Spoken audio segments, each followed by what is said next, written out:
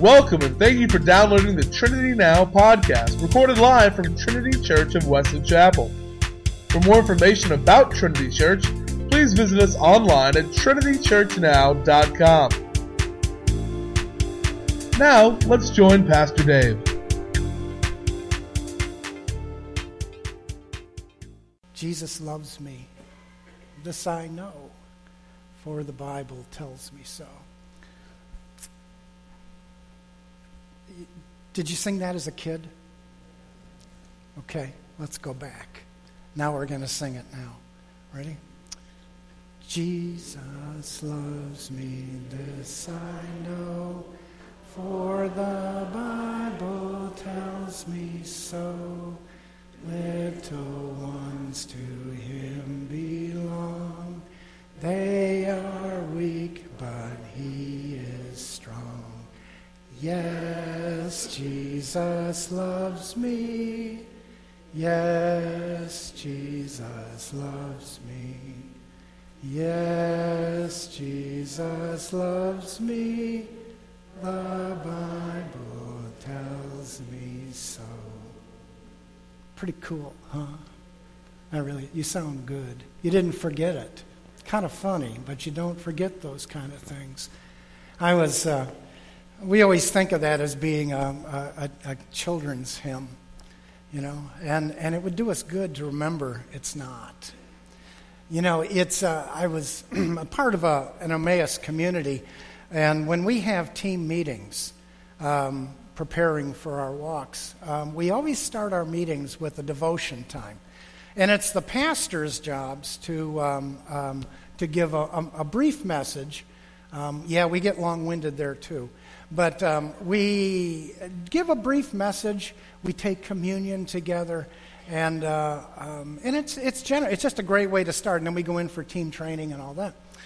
Well, this one particular Thursday night, a friend of mine, pastor, wasn't quite sure. He thought that it was my turn, but he wasn't sure, and I knew it was my turn. And so he came up to me before we had team training, and he said, "Do you have it tonight?" And I said, "Yeah, I got it. He says, "Oh, that's good." But he says, "I was ready. I was going to do mine on Jesus loves me. This I know, for the Bible tells me so." And I said, "You know, that's awesome. What you could do with that." And he said, "You are very fortunate." You see, because he belongs to a denomination that struggles with those words. The Bible tells me so. And I said, "You know something? You're right. We don't struggle with those words. If it says it, I believe it, that settles it." Amen. Amen. You know, we do. I think that we look at that hymn. That hymn was actually written as a poem for a young child who was sick, I guess. It was written, I think it was put to music back in 1862. And some of us treat that hymn like it was like we were singing about Barney, the purple dinosaur. Is he still on TV? Is there still Barney out there? And but it's not. There's truth in this. I know that from what I understand, even during the Civil War, that soldiers at times would sing that together. And you got to ask yourself, well, there weren't kids there. Why were they doing it? Because it was comfort in it. There's comfort in those words. And you know, if you think about the times that they were in, looking back at the Civil War, and we got some folks here who are very, very up on the Civil War, and they've done a lot of studying on the Civil War. And you know, there was a time when this nation was at war, and we were fighting against each other, and it literally did turn out that it would be brother against brother. It just depended on where you fell on this. And those guys, if they would sit at night and they would say, "Jesus loves me, this I know."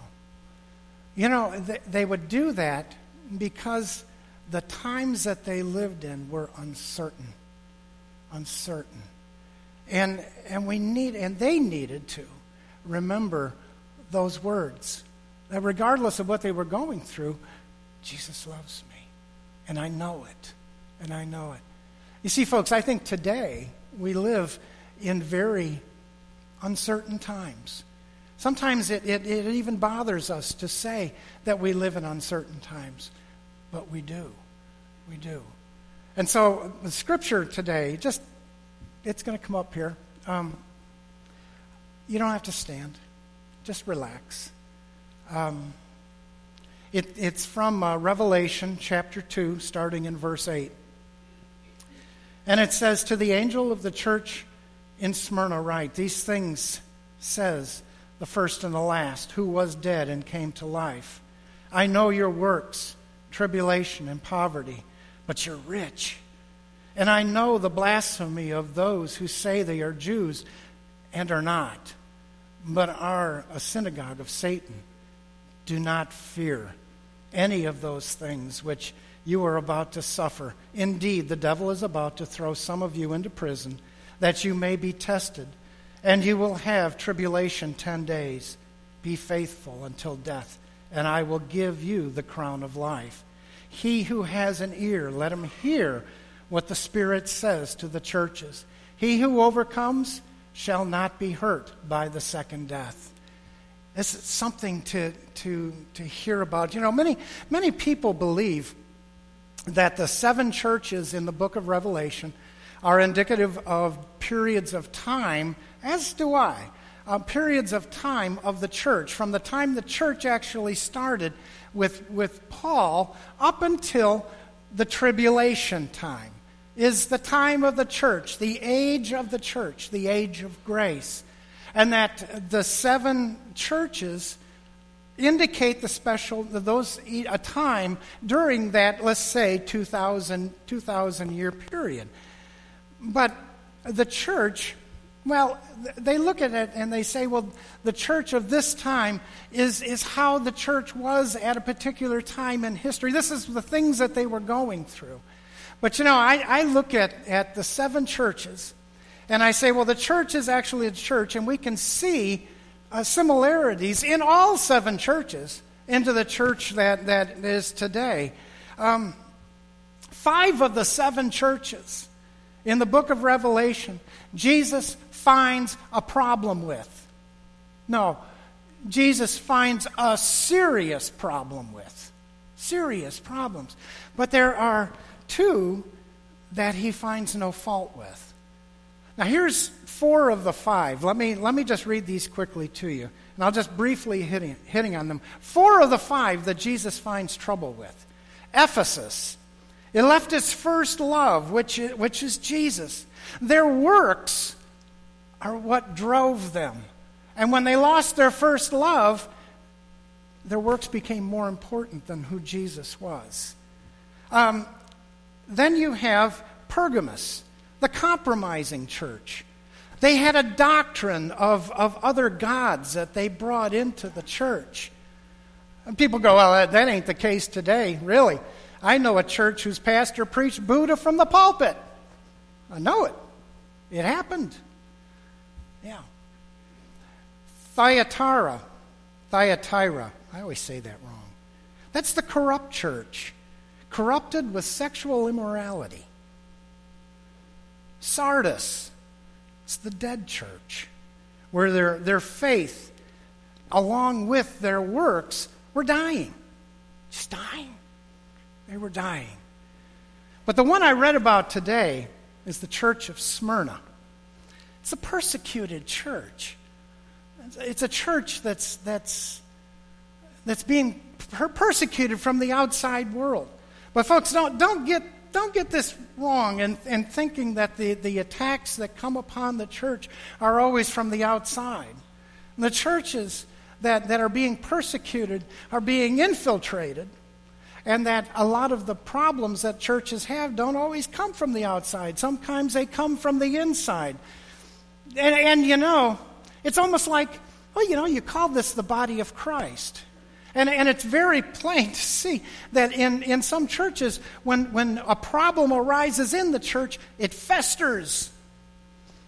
And at one time or another, it has to be lanced. It's just like a boil. And that has to be removed. But that is persecution. That is the persecution that the churches had back in the beginning of time or the beginning of the church, and it's the same thing that is happening today. But Jesus tells the church in Smyrna, he says, I know your works. I know what you're doing. I know your troubles. I know your poverty. I know your poverty. But then he says something that is so amazing. And it's something I don't think that we get in the church in the States today, in the Church of America, the Church of the United States. He says, but you're rich. You're rich. And we would look at that and say, well, what's he talking about? But the chances are that who Jesus was speaking to, the people in the church of Smyrna, maybe weren't even able to put food on their table. And when he said, but you're rich, they knew what he was talking about.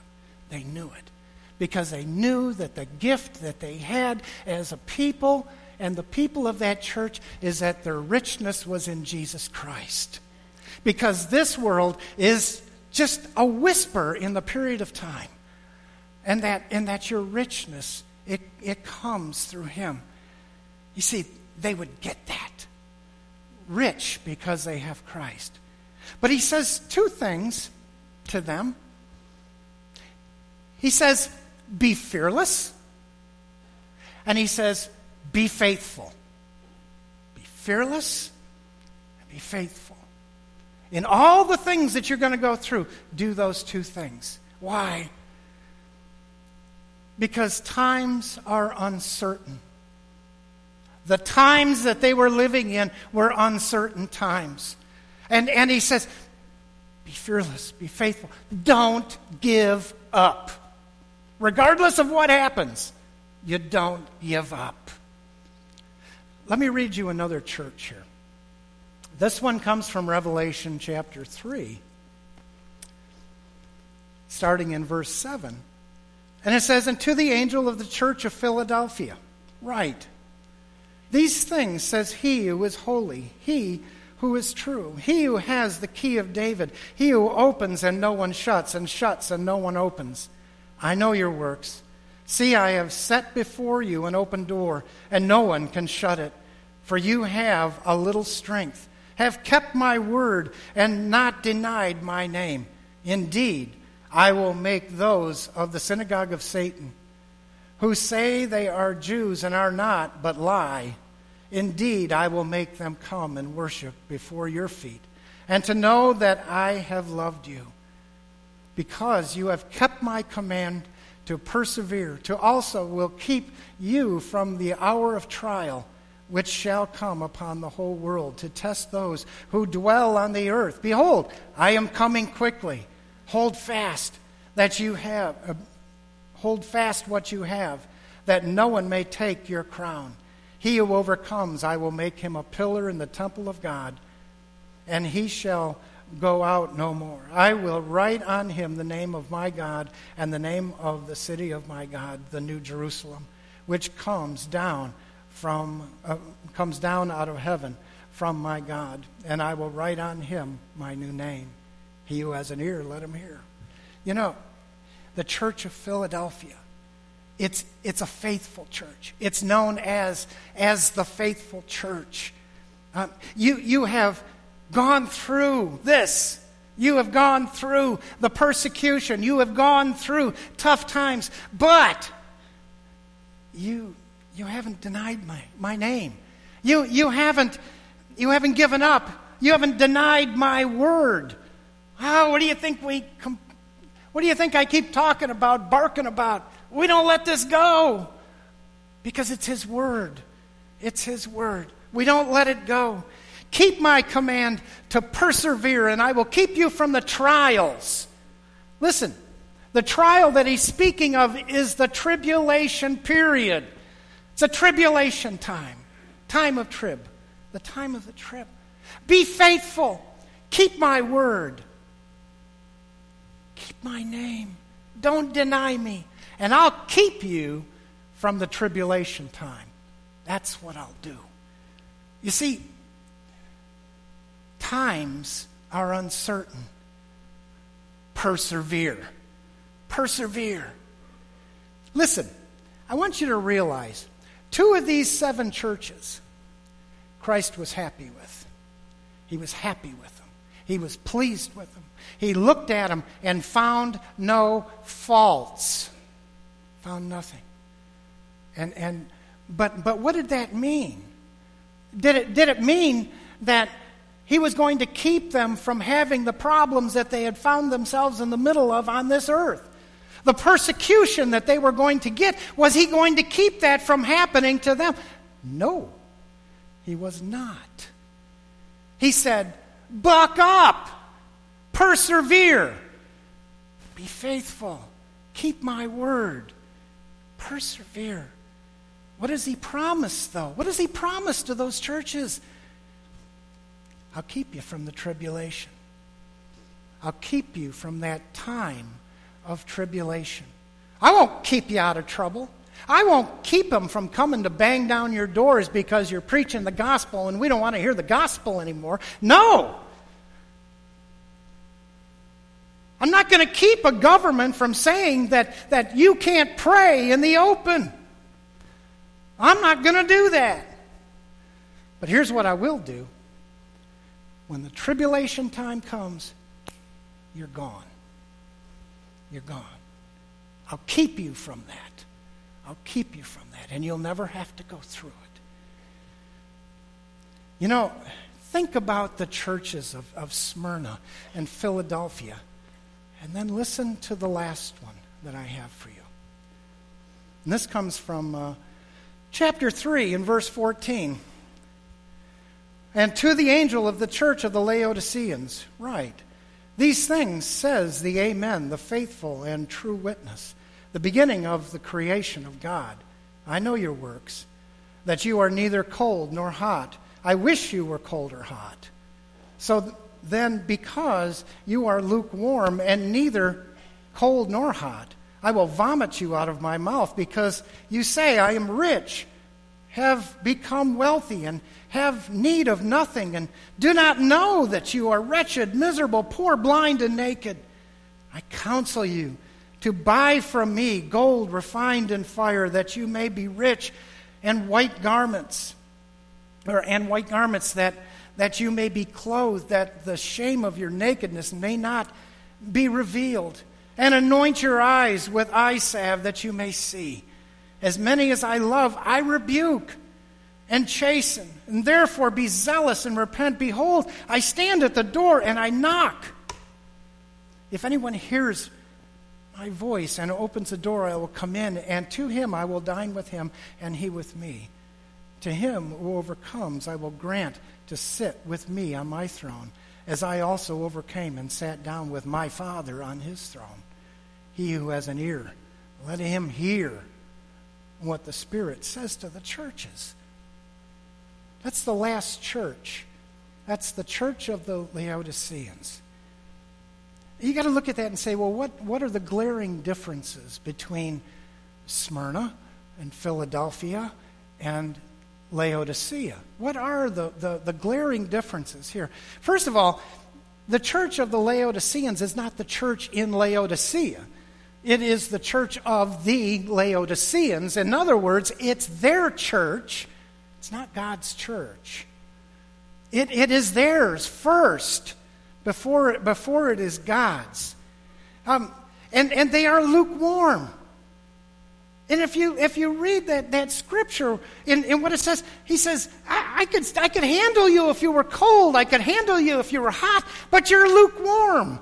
And what does that mean? They don't care. They don't care. Folks, that right there in itself is why theologians today look back at somewhere near the beginning of the 20th century and say, this is the age of the church of the Laodiceans. That's the church. It is the last church in the age of grace or in the age of churches. And they look at it and they look at how the church has progressed over this past 100 years. And they went, this is the church of the Laodiceans. Why? Because they don't care. They don't care. Faith is not an urgency. It's not. I'll take it. I'll leave it. And folks, if you look at it, because all of you were born with a 19 in front. Okay, not some. There's a few of you out here in the 2000s, but most of you were born with a 19 in front, and you've come through many years. Some of you, and you have seen many changes in the church, monstrous changes that just amaze you at how could the church have gone in this direction. But it has.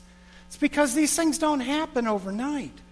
But the church of the Laodiceans is one that is lukewarm, that nobody cares. Does it mean that the people in those churches don't have their salvation? No. It just means that the problems in those churches is a problem that never existed in the age of the church from the very beginning. That nobody cares.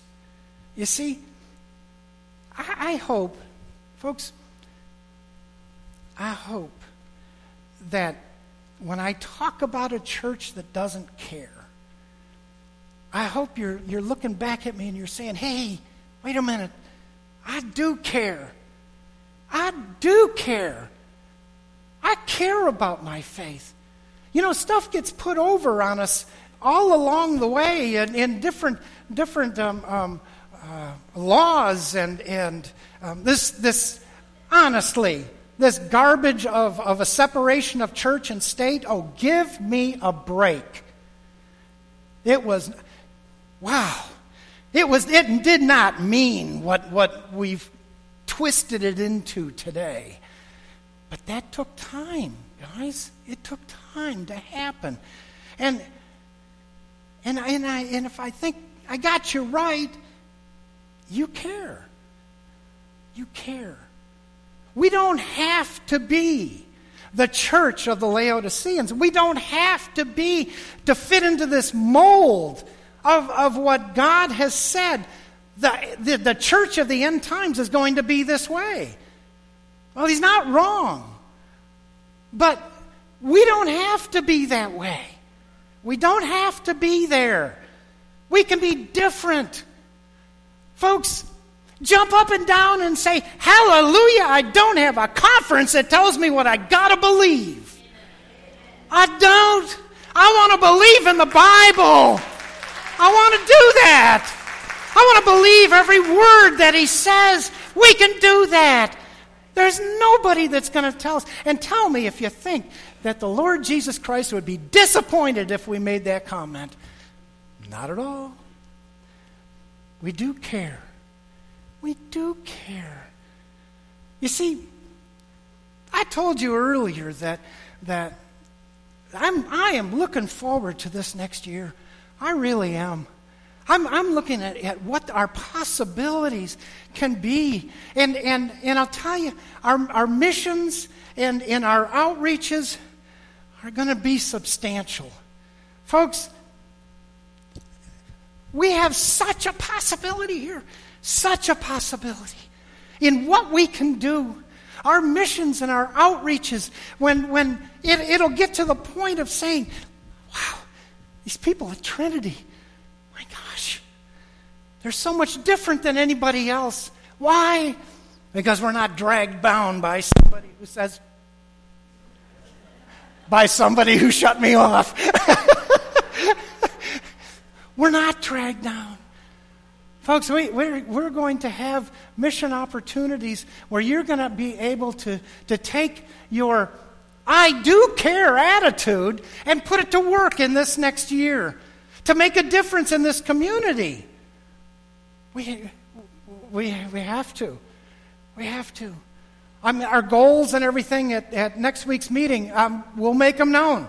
At next week's meeting, we'll make them known. A week after that, we hit the ground running. Well, tell me what it is. No. Folks, it's going to be different. We're going to be able to put, the rubber can meet the road. We can make a difference in this community. We can make a difference for Jesus Christ. We don't have to worry about anybody else but Him. That's it. That's it. Our goals are going to be noticed. They're going to make a noticeable difference. They're going to make not us a noticeable difference for us in here, but for people outside. They're going to know Trinity. They're going to know us by the love that we have for Christ. And the way we touch hearts and the way we touch souls in this community. Why are we doing this? Why are we doing this? Because Jesus loves me. He loves me. And we live in uncertain times. And as certain as those guys were sitting around a campfire, thinking, what are we in the middle of here, folks? We keep Jesus here. We keep Him front and center. We do it because I know He loves us. I know He does. Why? The Bible tells me so. It does. Folks, this is an exciting time. Oh my goodness, it's the beginning of a new year. It's a time for us to kick off. It's a time for us to make a difference that will just be so noticeable. It'll be so awesome. And I know you want to get going. No, I don't mean leaving. I know you want to be busy. I mean, we're setting up the missions, the committee, the projects that we're going to go and do. Honestly, we're taking communion to a nursing home after church services today. We're going to touch some hearts that have been sat out in a nursing home and haven't been touched in a long time. And another religion won't give it to them because they're not of their religion. Okay, I'll stop. We're going to take communion. Glory be to our God. He is who makes us who we are. He committed Himself to us. He did that. We need to commit ourselves to Him.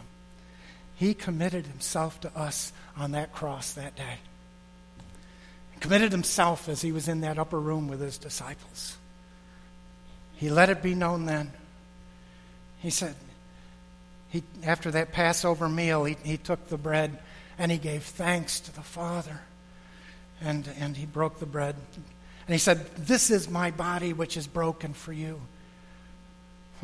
Not broken, given. It was given for you. Eat this, and when you do this in remembrance of me.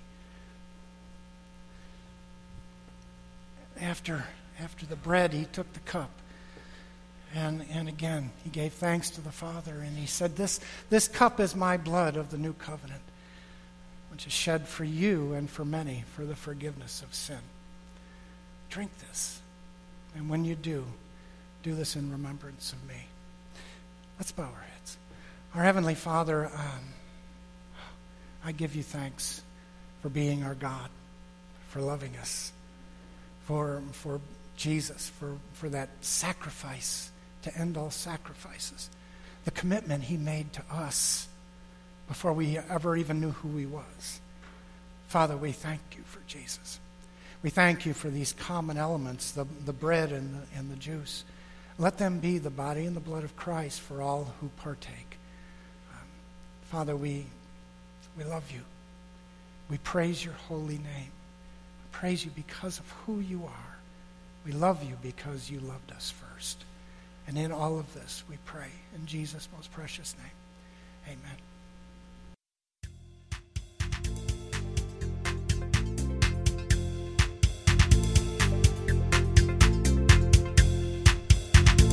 Thank you for listening to the Trinity Now podcast. For more information about Trinity Church, please visit us online at trinitychurchnow.com. We hope today's sermon has touched your heart, and we hope you will join us next week for another message from God's Word.